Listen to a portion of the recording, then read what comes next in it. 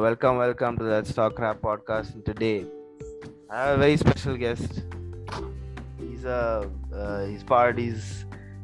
a new addition anymore. He's been here in our family for a long time at this For a point. long time. 6+ years, 7 years. Yeah. So let me welcome him. His name is Praveen Valikkat Madathil. Can't believe I got that right. That's a mouthful. It's a mouthful, dude. But as a Malayali, it's like if you don't get it right, then it's a disgrace if you're also not able to do that. True. Thanks So for having welcome. me on, Kanan. Super cool to be here, man. So I had a how's it chance been? to listen to some of your past episodes. Are they bad? It's really cool. Really cool. No, man, it's awesome. Like, Okay. I think I've been through, there are 20 episodes so far, and I've been through like about 15 or so, and it's really good, man. It's really good. Oh, nice, dude. Thank you so much. So how's it been? How's it been so far? I guess it's been an interesting year, I suppose. Not year, maybe a year and a half. Between the pandemic, the arrival of the little one, and all the madness of work, given I work in like a logistical environment. It's been definitely an interesting time, but I think it's also been super cool because I think having a kid is something that changes your perception and your life across the board, and it's been awesome. I can't imagine. It's been awesome to be a dad. Do you see any difference between how your life was before the kid and how is it now? Like in the sense, like His life has definitely changed 100%, right? Because everything now revolves around the kiddo and what works and his schedules and what's kid friendly versus not, etc. I mean, back in the day, I guess everything was very, very unplanned. We never used to plan anything. We used to just jump into a car or go somewhere and just do things in the moment, if you will. Planning was never the key forte. Now everything is like well planned out just to make sure that the little man's kind of having fun along the way. I don't think we've stopped ourselves from doing anything per se. I mean, obviously you can't do the late nights at the bars or try to do a really long distance trip without proper planning. But other than that, I think we've been decent at doing things. But everything is in short bursts because he's 7 months old, so you can't do if you're going to the park or going for a walk, it's got to be a short walk. And you got to kind of do it around how hungry he's going to be and how do we get him back to a place where he can get a meal and things like that. But so those things have definitely changed quite a bit. But then again, the way you look at things also changed. So whatever used to be stress drivers before now doesn't seem as bad. You're like, these are small things. I can go play with a kid and do this later. But like, do you ever feel like when if you want to like go to the bar or something like that? Do you ever feel like I got a kid and I can't do all this stuff? Like, do you ever feel like you need to do something that's a bit like self-indulging or something like that? You feel like, I got a kid, now I can't go and do that. There are times you'll be like, back in the day I would have just gone to a bar for this. But one of the things that also happens is, I think majority of the people who are your circle of friends or people you interact with a lot in your personal life usually tend to be, give or take, not too far away from your age. So there's always a good group of your friends who are in a similar boat. So you can still go to a bar, but you'll go to a patio bar where you can sit outside and there's a kid-friendly setup. So it won't be like a club, right? Or if you want to do something else, you want to go to a restaurant, there's always newly dads group. There's always new dads or even experienced dads who are ready to kind of show you the ropes of what needs to be done. So you still get to indulge in everything you want. It's just that the setting changes a bit. But and I think it takes a bit more of planning. So it can't be like, let's do something in the next half hour. It has to be always, let's do something in the evening or let's do something tomorrow. I think that's a change. But so that guilty storyboard doesn't happen because I think at least new gen dads still do what they want. So do the new gen moms. It's just that I think opportunities have increased and the market's kind of ramped up. Because it's kind of weird, man. Like we should talk about this. When we lived in Houston, we moved to Houston in 2000. And Amru got there in 2010 or so. I moved out in 2011 from overseas. So when we got there, Houston was like this huge party town. It was all clubs. Like there were just clubs and, there were like pubs per se, but it was not like patio bars or things that are a bit more friendly to family setup. By the time we got to 2015, like the town actually had a huge boom in kids, I think, because all our friends who were, you know, like single at that point, were married, started having kids and stuff, and suddenly you could see a change in the entire landscape. Like all of a sudden now you had all these patio bars, which was never a thing. Suddenly you have these patio bars where you can sit outside, you know, kids can play. You have these sports bars which actually had, you know, small courts on the sides where you can play volleyball or whatever you want. And on the other side, there was like a small play area for kids. So the market evolved because I think the demographics changed as well. So I think that happens in a lot of these towns, and you just kind of go with the flow. So interesting. Yeah, I mean, that's pretty cool, man. Like, but that time in Houston, like when you first came there, you didn't meet Amru that time, right? Like, when did you actually meet Amru? Oh, much later. So I studied in the US. I was there from like 2007 to 2009. Then I shipped overseas for work. So I, you know, joined Schlumberger Oil and Gas. And I kind of moved through the Middle East for the next 2 years. I was living out of a suitcase. I think I literally called Saudi home officially, like a container in the middle of the desert, but literally worked around the region. So I spent like 4 months in, you know, UAE. I was in Qatar for a couple of months, Kuwait for a few. So I kept moving around a lot. And then by 2011, you know, I got pulled back in and they said, okay, you had fun in operations, come back into engineering. And I went back into engineering. And it was around 2013 that I actually met Amru. And it was through a friend. So he kind of, I don't know if it was a setup that he had in his mind, or, you know, if he was just trying to let fate play out. He kind of gave me a heads up one day saying, hey, listen, I got a friend in town who's kind of new to Houston. So here I'm thinking, oh, wow, you know, somebody who's from, you know, Chennai who's new to Houston, I should, you know, go give this person a hand.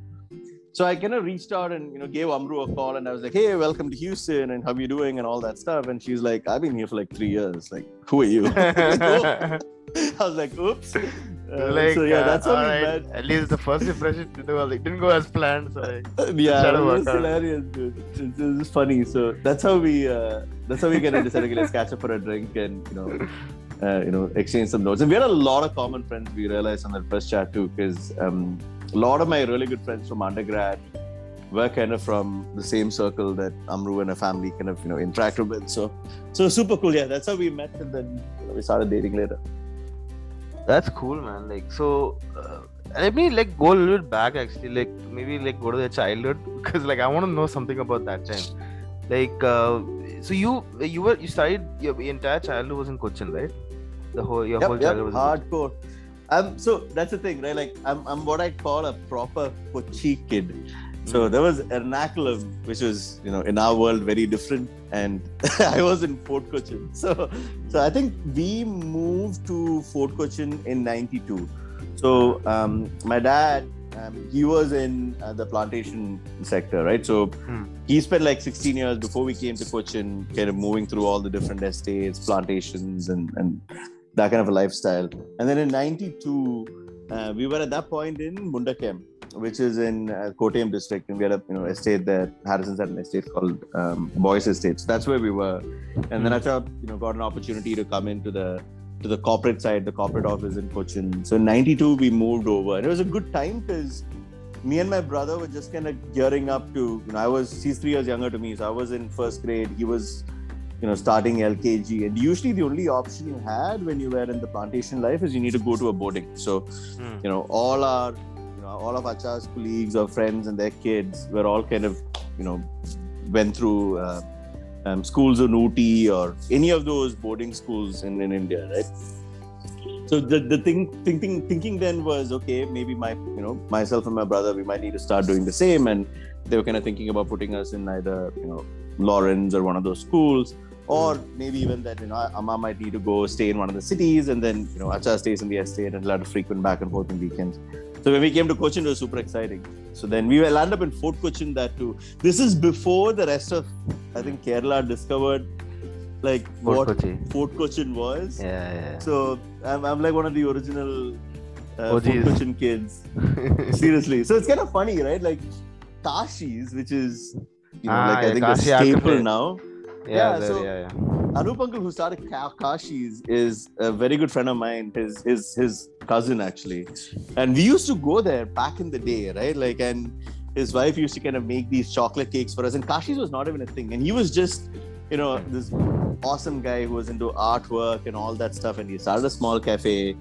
And then, like 7 years later, like Kashi's is a staple, and suddenly Fort Cochin was rediscovered by the rest of Kerala. So I think that was exciting. But yeah, we were there, and it was a fun life. I went to school there, Delta study. Delta Loved studies. it. It was You own like I think around I don't know when it was, but I think it was when I was in 11th or 12th. I played like a football. We played like a inter school tournament or something, a football tournament with Delta, and the Delta Cup was like this big thing, like I was part of the NCS team, right? So we kind of like even my entire childhood was basically in Cochin itself. Like if you take away like I would say lower kindergarten, I think I did it in Goa, but everything else was basically Cochin. So basically like we grew up with that sort of, and I went to school in Wellington Island, so it's in the naval base Katari Bagh region, right? So like I had so many friends from Fort Kochi. Even now also, like that is true. one of my So I obviously I knew a lot of people there. So we used to play this tournament. I think in 11th or 12th, the Delta Cup. Delta Cup. Yeah, I remember Delta that. Cup was such a big thing, man. I remember like we used to be like, okay, there are a couple of tournaments we need to win. One is the Talkich. What is it? Talkich tournament. I think the Talkich Cup, the Delta Cup, Assisi, and. I remember that one. I've been to that one too. Yeah. That's true. And then the All Kerala CBSE tournament. So like I remember we were going to the Delta. We went to the tournament. We played. I was there in the team, and I played so shit that day. And after that, I couldn't get into the team after that.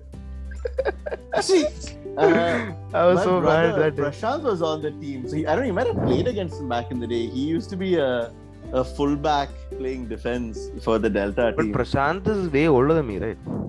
He's like yeah, but it depends on what year you were on the team. So he was playing fullback when he was in 12th.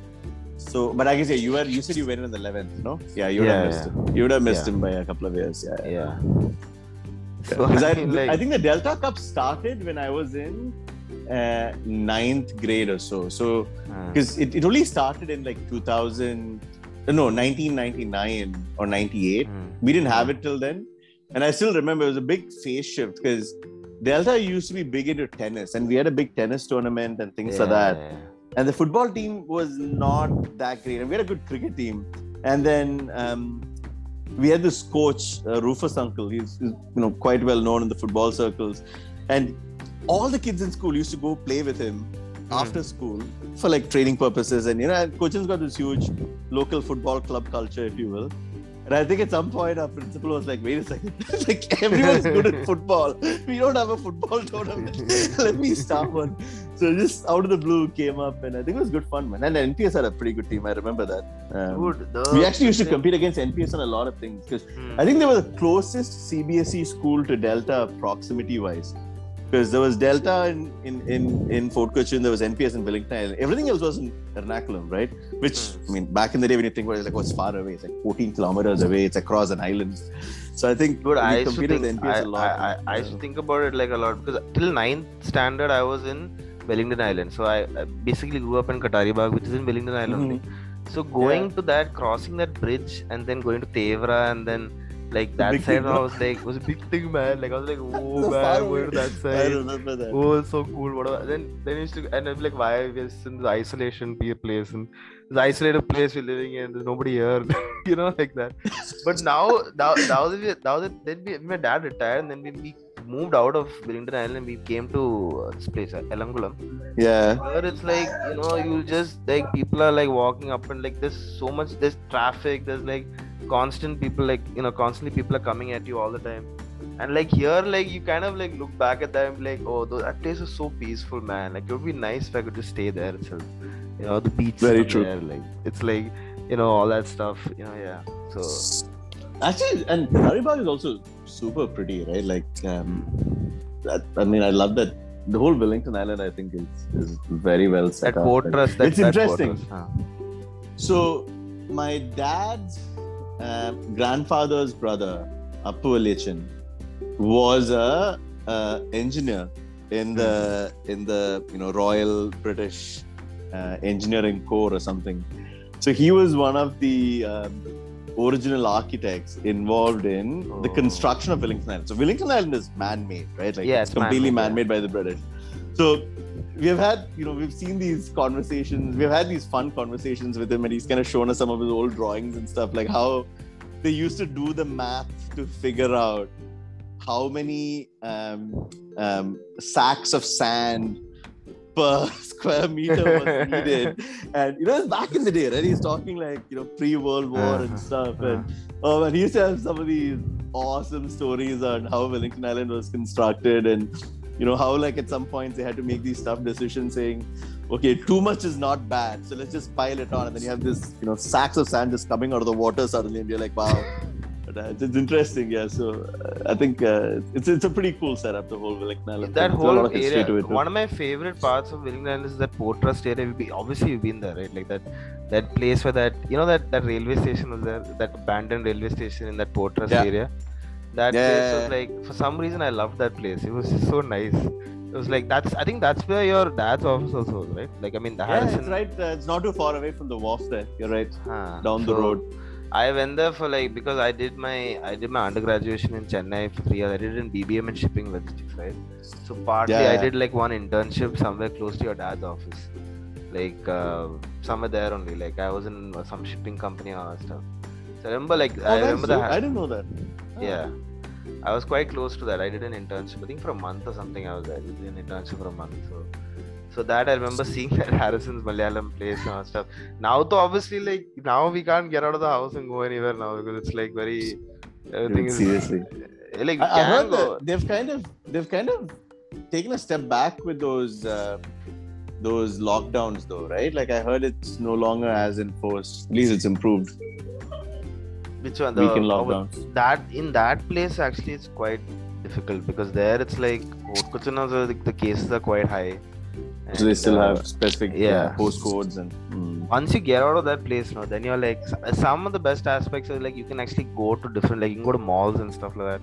Now I got a friend who still lives in Thoppumadi, so I'm you're so cut off from everything else, man. He got he has to it's also very commercial. I think Fort Cochin and that entire area, maybe not as much in Thoppumadi or other towns next to it, but at least Fort Cochin itself, compared to what it was in the 90s, I think it's become extremely commercial. And I still go back, right? All my close friends still live in Fort Cochin, or their families live in Fort Cochin. They're kind of all over the place at this point. But so we still go back, and when I'm in town, I kind of go visit their families, or I catch up with them in our local haunts, if you will.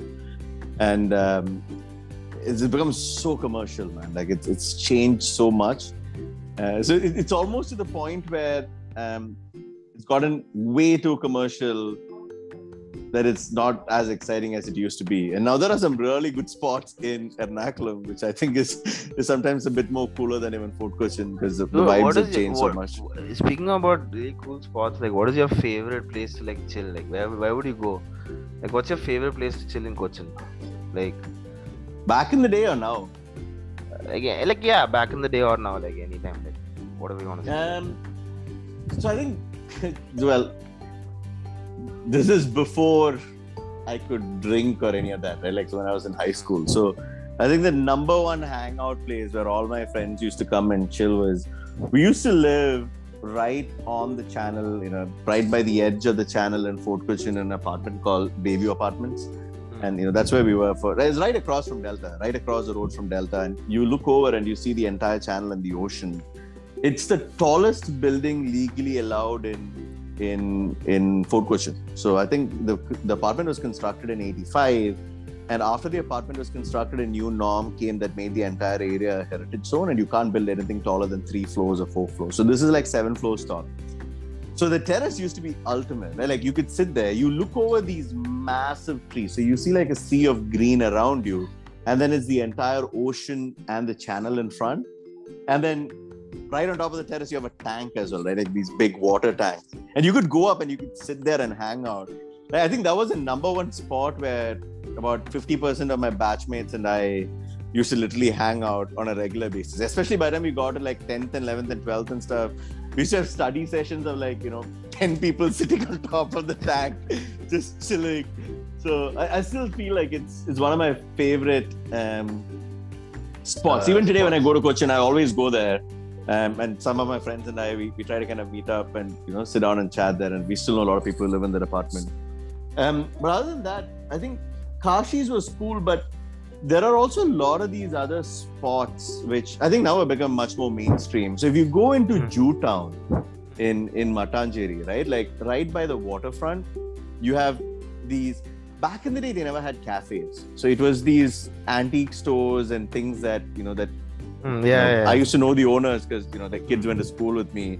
They used to have these small chai shops at the back in the day, which have now become more commercial. So those are like some pretty cool ones. And then there's obviously Seagull Hotel. Like I think we've been going there.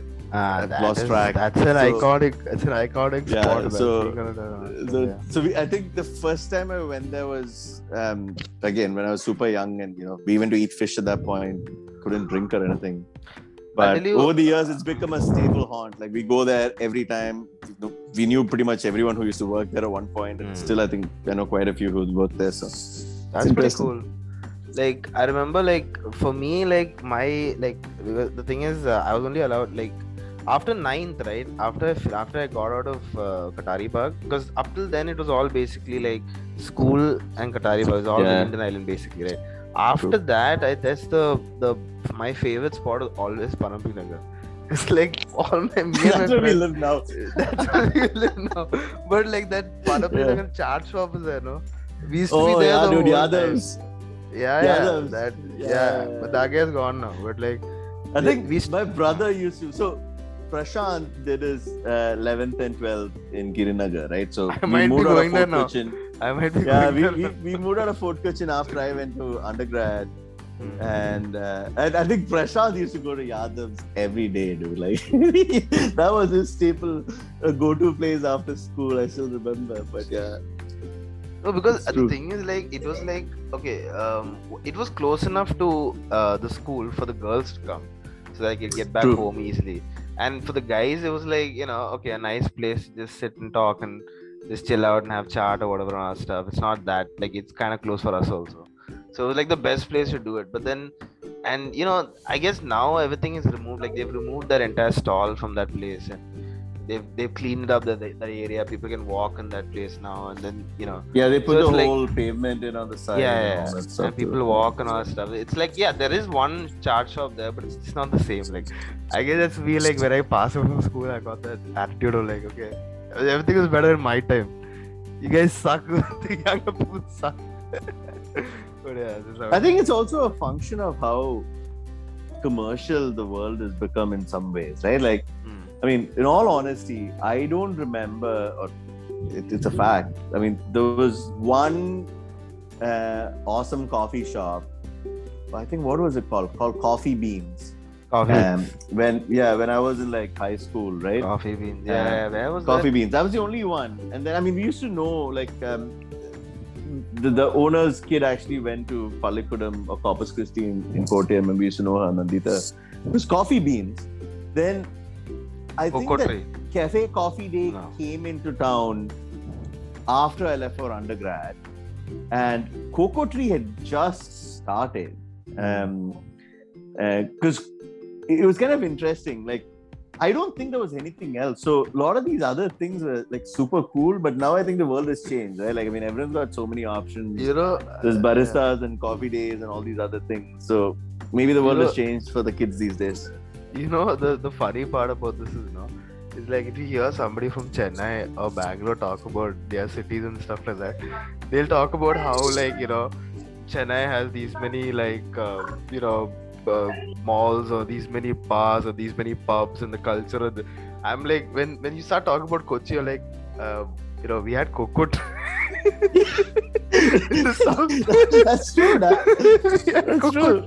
But it was awesome. But it was just one. And then when Bay Pride, I don't know if you were there, like when Bay Pride Mall first came, it was like the biggest thing for everybody, Oh, we finally have a mall. And then now when you think about it, you're like, oh my god, we're such losers, We thought Bay Pride Mall was like the big thing.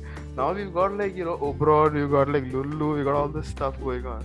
But that's the thing though, right? I think it was cool though. Like if I take a step back and I think about it, like I still remember as a kid we used to go to the GCDA complex and you had the escalator and the small mall, and I think at that time that was super cool, and it still holds a different level of charm, right? I think the sad thing is, because we are so good at forgetting old things and going to the bigger and better things, right? So everyone runs to a center mall or runs to these things.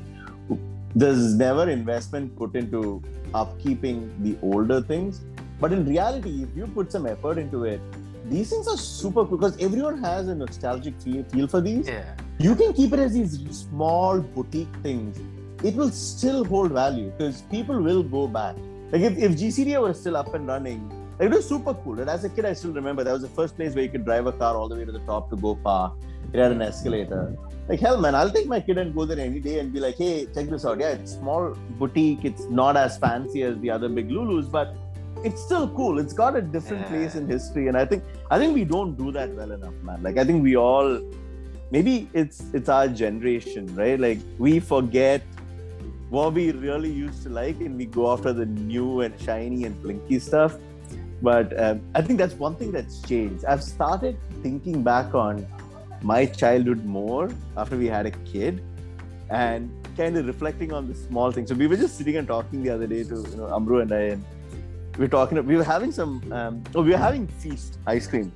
And I was telling Amru, like, I still remember the first one or two times I had Feast as a kid, because we used to only have Choco bars back then, right? Like, it was a plain Choco bar. The Feast was like this big mind-boggling thing. Remember Sip Up? That was a thing. So, but if given an option, I would go spend that 50 paisa and get a chocolate Sip Up if I had to. Like, it was better than Feast any day. Yeah, any day. That was the exact conversation. That was the thing. Oh, you bet me to the punch. But I was like, dude, yeah, we need to figure out, how to get the little man his first Sip Up at some point. Cause no, that's the thing. Cool. I was talking to Amru in one of the episodes we did, right? In the episode I did with Amru, we were talking about this with Dhruv. Like, he probably wouldn't grow up with that sort of going having samosas with his friends, or like, dude,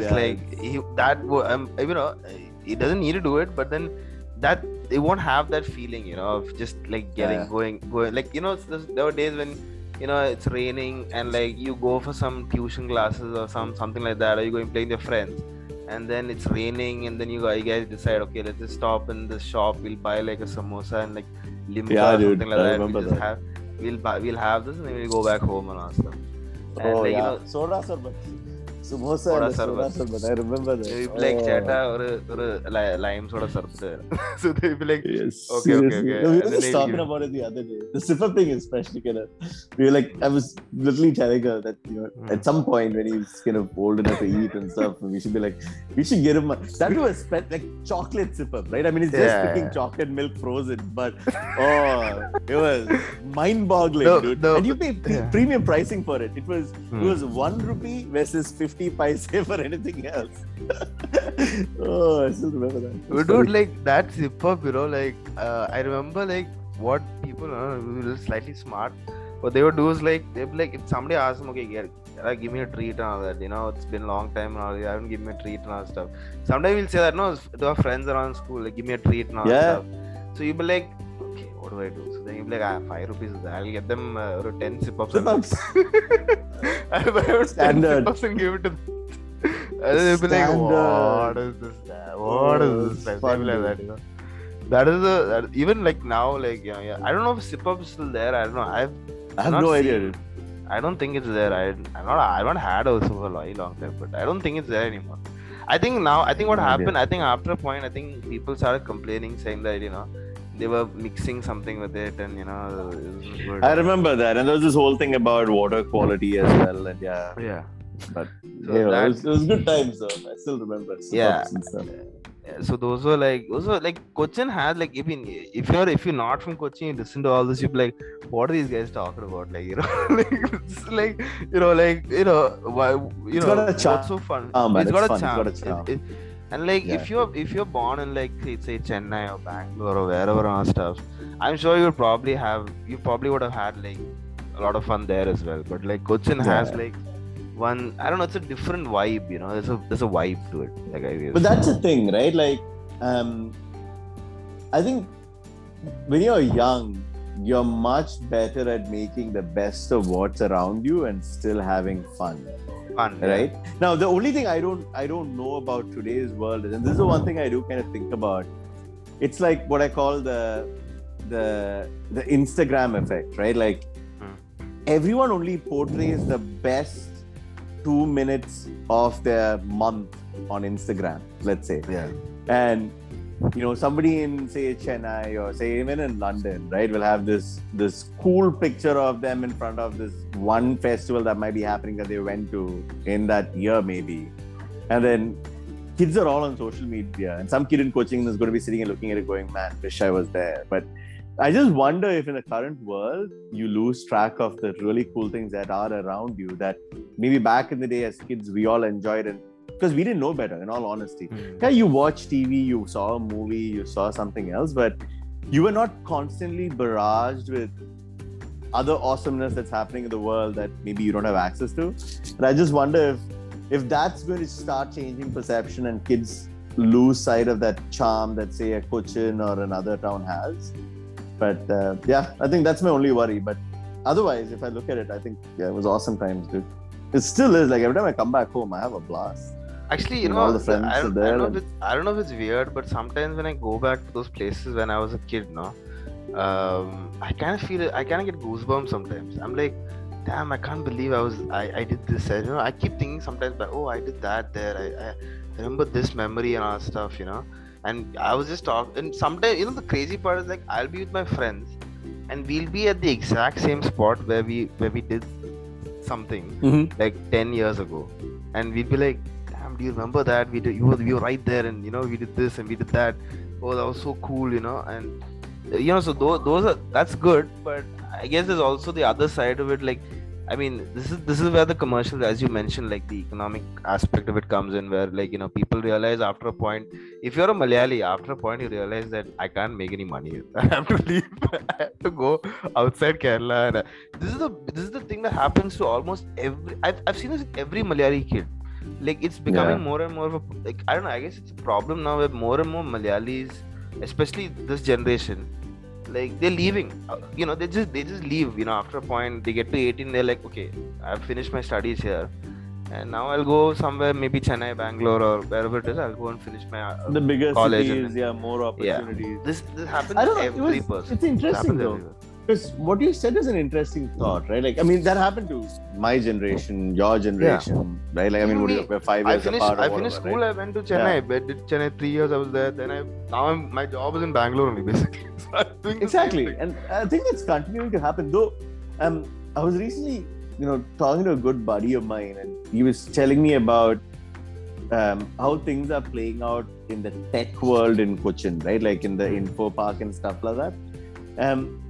I think there's a lot of fresh blood coming in with regards to new ideas, young generation companies popping up as startups. If that whole shift can be kind of, properly funneled and funded and stuff, I think it'll be huge. Because traditionally, that's what happened, right? Like, how did Chennai, Bangalore, all of them boom? Because there was this whole software boom that happened, and there was a tech bias.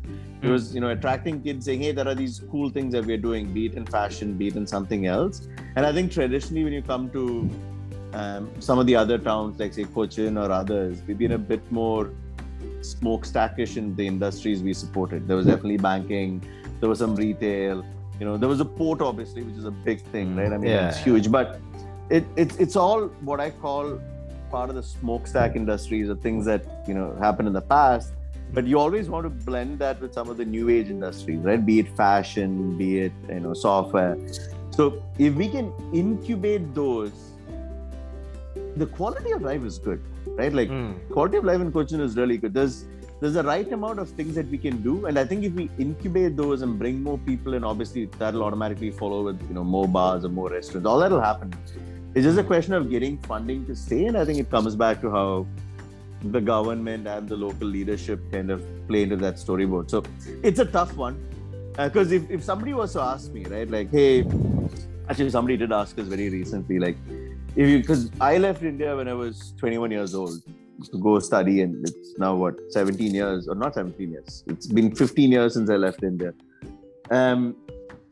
somebody was asking me the other day, like, if you were to come back, right? Would you go back to a Bangalore, a Chennai, or a Cochin? And in all honesty, if I had the option, I would potentially go back to a Cochin. But there's very little for me to do in Cochin. Like, I don't think I can make a viable living because the roles are very limited, opportunities are limited. And I'm not a very entrepreneurial guy yet. Right? Like, I haven't thought about starting my own business or anything. I want to just, work on the corporate side. So then your options are limited to the big cities. And I was like, yeah, maybe, Bangalore or Chennai. So I think that's the sad part. Like, maybe people like us should also be like, I will go back to Cochin and I will start something. So there's definitely, this is what happens for us like to kind all of the take away time. too. Whenever we leave Kerala now, we become very entrepreneur, become very good at the job when we leave, and then we come, and then we completely forget about like, okay, we're doing so well outside Kerala, and then people don't want to come back and all stuff. Like, this is like, that's the thing. That's the thing. Opportunities are more. You're right. Yeah. Spot on. And the thing is, like, I was having this discussion only with my dad only recently, and so I was telling him that, it'd be so nice if like you could like grow up in Kerala, and then like imagine if you grow up in Cochin, attend a very, very well known college or university, then also get a very good job in that same city itself, and live your life there itself. Like, how great. I mean, people in Chennai are able to do it for their people, and people in Bangalore are able to do it for their people. And like, what happens in our situation is that we all have to leave. We gotta go there, and then we gotta like, live our lives there. Start from scratch, You gotta figure it out on your own. So that is a bit right. annoying. It's something for us to, I guess, government is just half of the equation, right? They can set up the framework to incentivize people to start cool things, but the second half is we also need to have that mindset to take that risk and start new things. And I'll be very honest, I keep being in conflict with myself at times, right? Like, I'm like, okay, when should I go back to India? Because I've been outside India for so long. I'm like, I should go back at some point and do something in India because that's home. But then, do I want to go start something from scratch, or am I like super comfortable doing what I am and kind of continuing down that path? And it's a debate.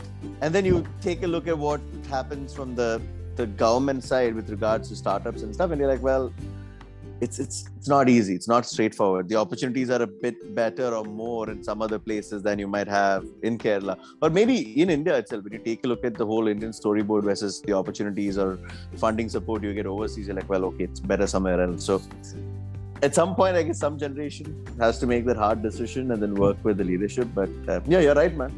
There's definitely a lot of opportunities. It will happen though. At some point it will, because at some point Chennai and Bangalore are going to be so massive that it's like New York, right? Like, there are a lot of people who nowadays prefer not to be in New York, but would prefer a Chicago, which is smaller than New York. Or instead of San Francisco, they prefer San Diego in the US because they become these massive cities. Same thing in the UK. There are a lot of people who prefer just outside London than London, because London's super cool, but you're like, man, it's just too expensive. Quality of life is not the best. You're just always in traffic. So at that point, I think cities like Cochin will explode. So it's just a question of time. And I guess some interesting decisions. There is some kind of interesting stuff happening in Cochin. Like, for instance, like, the metros come up. So there's this like, at least the super cool. At least the feeling is there that things are like, things are changing. People are like, the city is becoming more modernized or whatever. At least on the surface level, some things are happening, but I still feel like things are moving so slow in terms of like, what the potential could be. I remember like there's this Japanese company that came to Cochin, not Cochin, Kerala. It was Nissan that came to Kerala basically, and they wanted to open up a manufacturing plant over there, like a unit basically, in Trivandrum or something like that, and maybe I think even Cochin also, I think. And they said that I think something happened. The government like had some restrictions or some regulatory issues were there, and then they said that we actually want to do it here only because these people here are highly educated. They're they know the stuff and the quality of life that we have observed comparatively to the rest of the other part of the country is way better. So why are you guys so hesitant in like putting this thing here? And like I was reading, I was like, what the hell's wrong with these people? Why can't they just say yes? Like recently, like there was this Kitex company that left Kerala. Yeah, I read about that, man. That was kind of Then sad to hear. and went to Andhra Pradesh, and they invested like some 1,000 crores, right? Yeah, 1,000 crores. worth Like of investment. why would you do that? Why would you just let that go? It's there. Like what is there? All why can't you just maintain that? Don't let that go, please. Like it's Yeah, like that's. even the Muthoot group went away. Even the Muthoot group, like Yeah, I heard decided to about pack that their too. Even the Muthoot is like, Yeah. enough. We can't deal with the regulations here. We gotta leave, and they're setting it up somewhere else and all that stuff. So I'm like, it's not good. At least in terms of business and all that, like you don't wanna like, it's not a good thing. It's not a good place to start, I guess. I think it's going to. I think it'll come a full circle at some point, right? Because you have to find employment for youth, and we have a lot of smart people. And even see, going to a Bangalore or a Bombay is not a viable financial solution for all, because No, it does it's have its not. own. Yeah, it's not easy, right? So at some point, I think that disruption is going to happen, and I think it'll be a big phase shift. It's exciting. Like I think there's a lot of potential. So a couple of my friends, they kind of packed up what they were doing overseas or doing in different parts of India. They moved back to Cochin and started businesses, right? Like, and they come from like business backgrounds as well. So they kind of did the corporate world for about 5 to 10 years and said, okay, let me go back and start something. And it's interesting. Like what I hear from them is they actually land up getting very strong talent who are actually ready to come work in their businesses, even for like a bit more of a lower pay rate, if you will, because these guys are starting startups. They can't pay the best paychecks at this point because they're that excited about staying local. So to your point, I think it's more a question of the opportunities kind of being put out there, and I think that reform will happen. I'm sure at some point even big companies are going to start realizing it. Like I know, like for example, Amazon is not.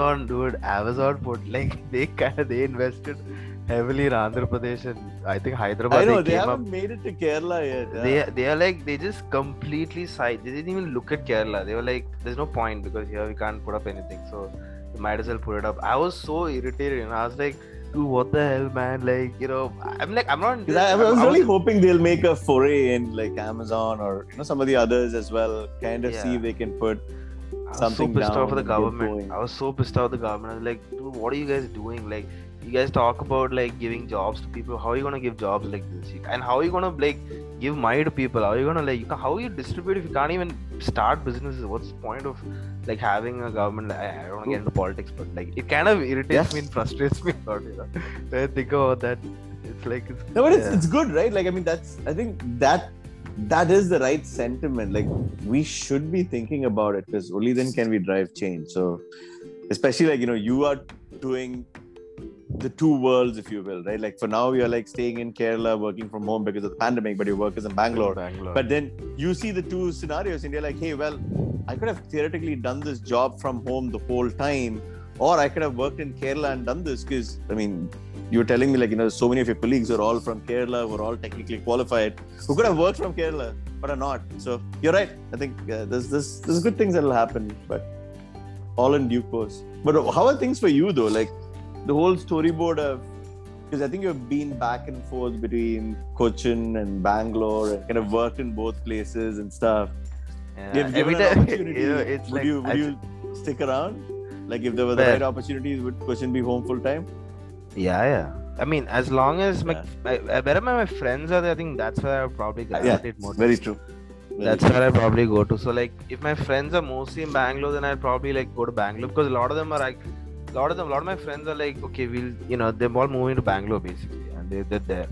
But like, it's funny because every time I go to Bangalore, I always miss Cochin, and then I'm like, I miss like just being in the city and just like meeting, just like just that sense of like you just feel like you kind of everything is so natural, like everything is so like. You feel like you're at home, even when you're not at home. Like even if you're just walking around the city, you just feel like you're at home because you walk around the place. All the memories that you have of your childhood are all there. So like you go around there, you kind of like just look at all of that, and you kind of feel nice. You feel like a little more comfortable and stuff.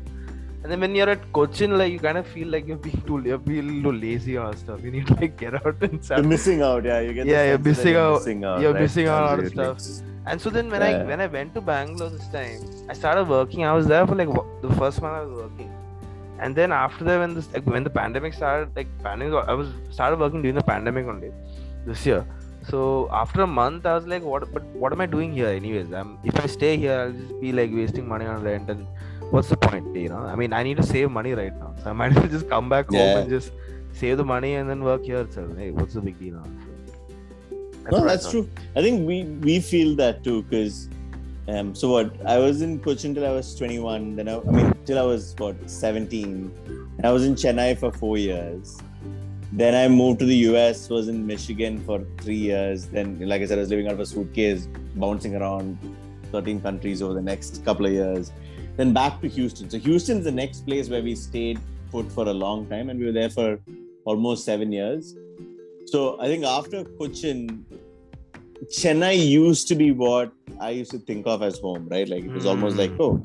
But now I think it's Houston, because it's like you said, we have so many friends back there, and we lived there for so long. So outside Cochin now, if I was going to think about it, somebody asked me like, what's your second home? I would just say Houston. It's no longer even Chennai, because friends have moved on. The city's moved on too, because you don't even recognize the city much anymore. Also, you met Amru there, so it's kind of like a whole It's special got place. a lot of emotional ties, and we bought our first home there. So yeah, I think what you said is true. It's where your friends, and it's either friends or family. It's one of the two, and I think that's why it kind of defines what you consider home. On top of opportunities and such. Yeah. Good. Sorry. No. It's just like I think what you said was very true. Like when I finished my school, when I finished my schooling, I went to Chennai. I was there for 3 years, and I also felt like for a while, like, Chennai is like my second home, because every time I would like after college and all, like in the weekends, I would come and stay at like Amru's place there, Velima's house basically. So I would be there like almost every weekend. Every weekend I would be there. Almost every weekend, you could say. And I would spend like the weekends there and all stuff. Like I would like go to college, bring all the like laundry stuff and put it back at home, and then they would like I don't know, Velima was very kind that she allowed me to do that. But yeah. But I think that's a cool thing for us, like because for Amru, Chennai is still home. For me, Cochin's home. So it's like we have like a 3-way triangle like between Chennai, Cochin, and Houston. So it's interesting. But yeah, it's true. Very true. Fun times. But Fun yeah. times. So anyways, now like I guess we've reminisced a lot about Cochin and all that stuff. But yeah. So let's. I wanted to ask you, like, so now you're working at Amazon, and you've obviously like you said you lived outside of, you went at 21 from India, and then you lived like for 15 years outside of India. You worked in like so many different companies and stuff, and you have a lot of experience. Like, what is the biggest thing that you've learned like so far in your like professional career? Like, what is the one thing that you would like sort of like recommend to somebody who's like starting off their professional career? What would that be? I think so. It's interesting, right? Like my background is in core engineering, so mechanical engineering is what I did for my undergrad, and then in my master's I focused on combustion, propulsion, so again in the realm of mechanical engineering. And then I went into oil and gas, and I worked for Schlumberger for 10 years, right? So at that point, it was a mix of mechanical engineering, but I had to learn a lot about, geothermal or, earth sciences, if you will, in some ways, geomechanics, because you're doing drilling operations and things like that. So it's not mechanical engineering. You're no longer building just machinery. Because I was in operations first, you had to know how to actually drill an oil well, do these different things. And then I went into the engineering side of the business, where I went back into mechanical engineering and started building the equipment used for oil and gas operations and such.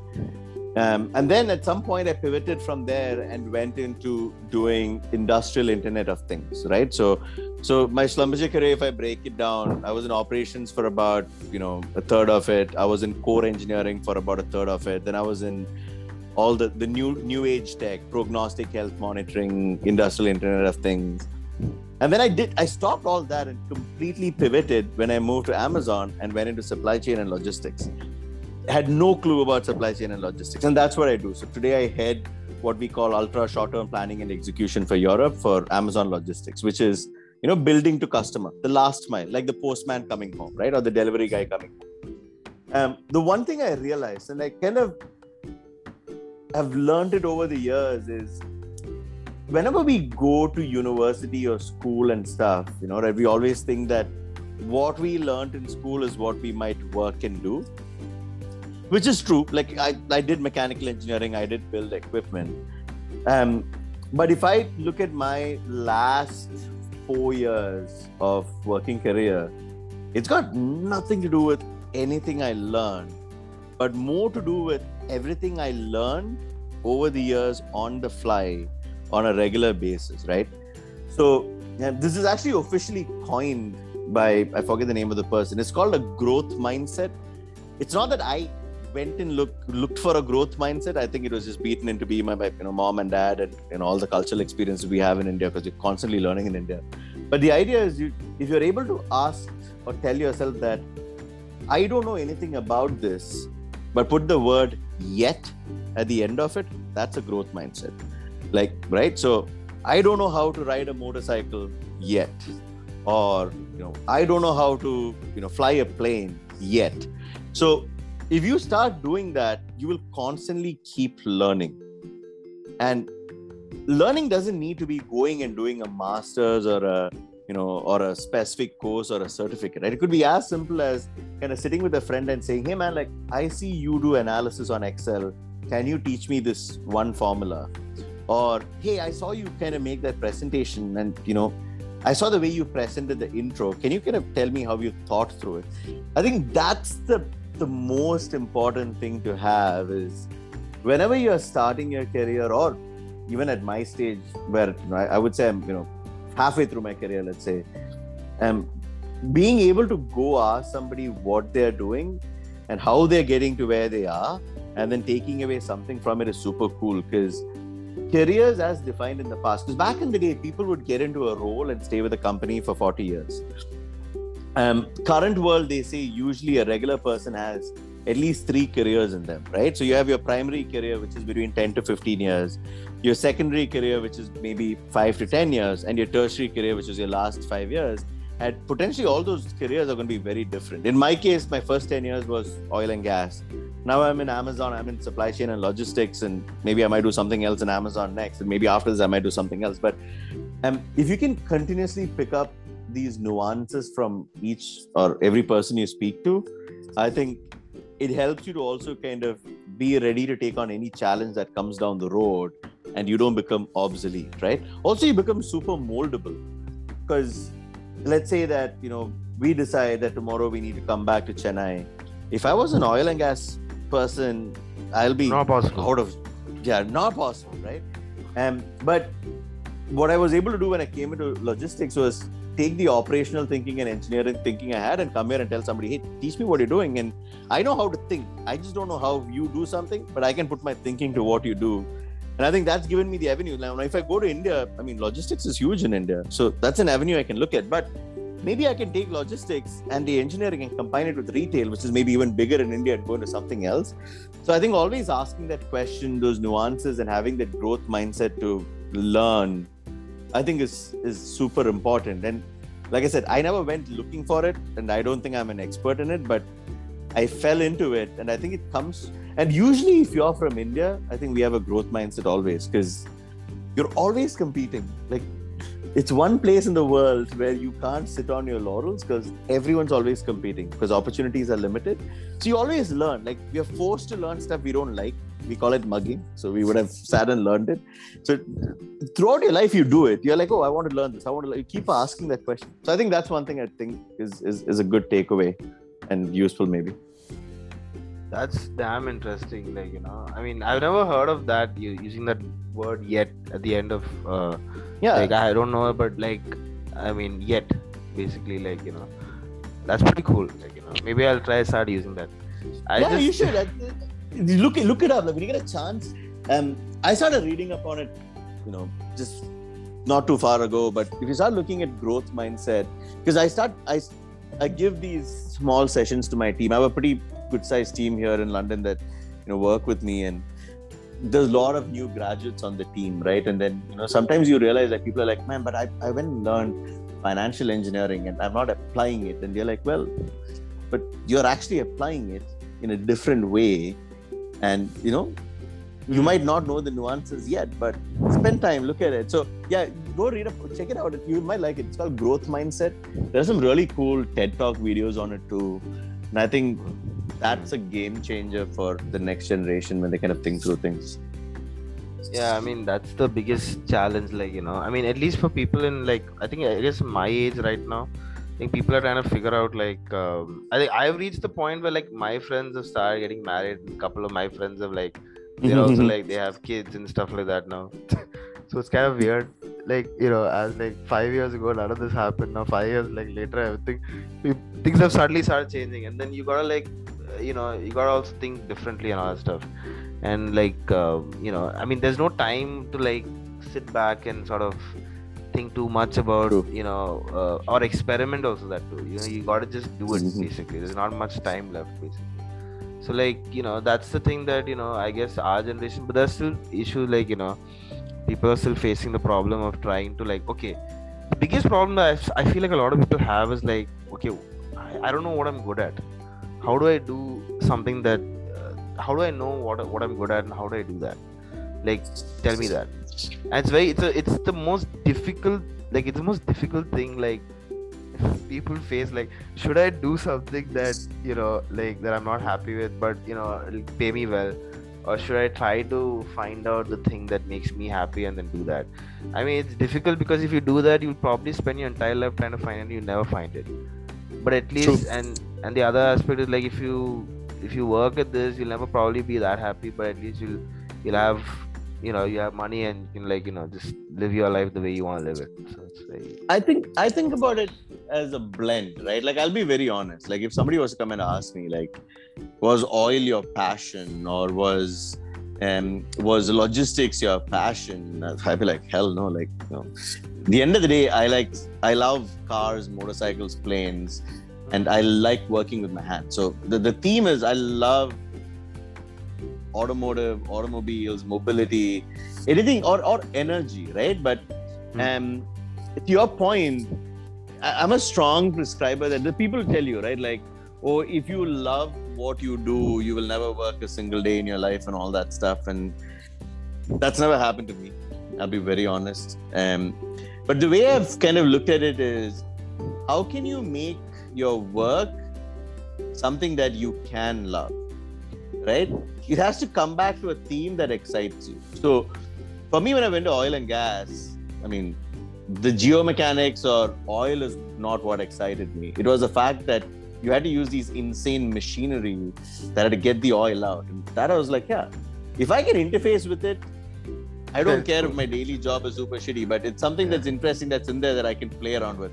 Same thing in logistics. When I did the pivot over, my thinking was, I am actually not that excited about logistics as a space or supply chain, but I'm super excited about mobility. At some point, all this thing has to happen through electric means, alternate mobility. And I was like, oh, that's a thread I can pull on, which is kind of attached to this larger storyboard. So I think the way I think about it is, like you said, right? You still need to have a good paycheck to have a good life. And sometimes you got to do what you hate for a living. But whatever that is, if you can find a thread that links back to something you like, you can do it. And then obviously you should always have your hobbies on the side that kind of keep you excited about whatever you want to do, right? Your passions, your interests and stuff. And then the other thing I also kind of believe in, and this is I'm guilty of too, right? And it's a mentality that maybe comes from India or maybe from the rat race we can always run. Hey, I need to do this by this age. I need to do this by this age. I need to be at this point in my life by this age. I prescribe to that too, and I'm guilty of pushing myself really hard at times to get to things that, based on that, I should be here by this point. And people tell me, they point out too, say you're going to burn yourself out going at the pace you're going at. But in reality, in the current world, I don't think that holds true, because I know people who have done complete career switches or taken their own time till they're like well into their careers or lives, and then done well, or like simple example, like somebody was telling me this the other day. Kentucky Fried Chicken, right? Like the person who actually started it succeeded in like his 60s or 70s. Till then, every business he tried kind of failed. So the whole concept that I need to get something done within a time frame, I think is this change. Simple example, even having kids, I still remember like a lot of people are like, hey, you guys haven't had kids. You're like, you're 30, you're north of 30. Like we're in the mid 30s now, and we had a kid when we were like 36 years old. But that's fine. I guess there's nothing wrong in doing it, right? I mean, traditionally that's a taboo. Like you should have had your kid when you're like 28. Yeah. But I'm 28. That's the thing. Like, so I don't think. Yeah, I think the key thing is we kind of push ourselves on these timelines, and I think more there's a lot of heard pressure in the traditional world. Yeah, the traditional world has the pressure. But the current world has changed, and I think we should let go of some of that pressure and kind of go with the flow to a degree. And again, like I said, I'm guilty of doing all these things, like, and people point it out to me many times saying, hey, why are you pushing yourself so hard? Like, do this, or this is not a race, this is not a sprint, this is a marathon.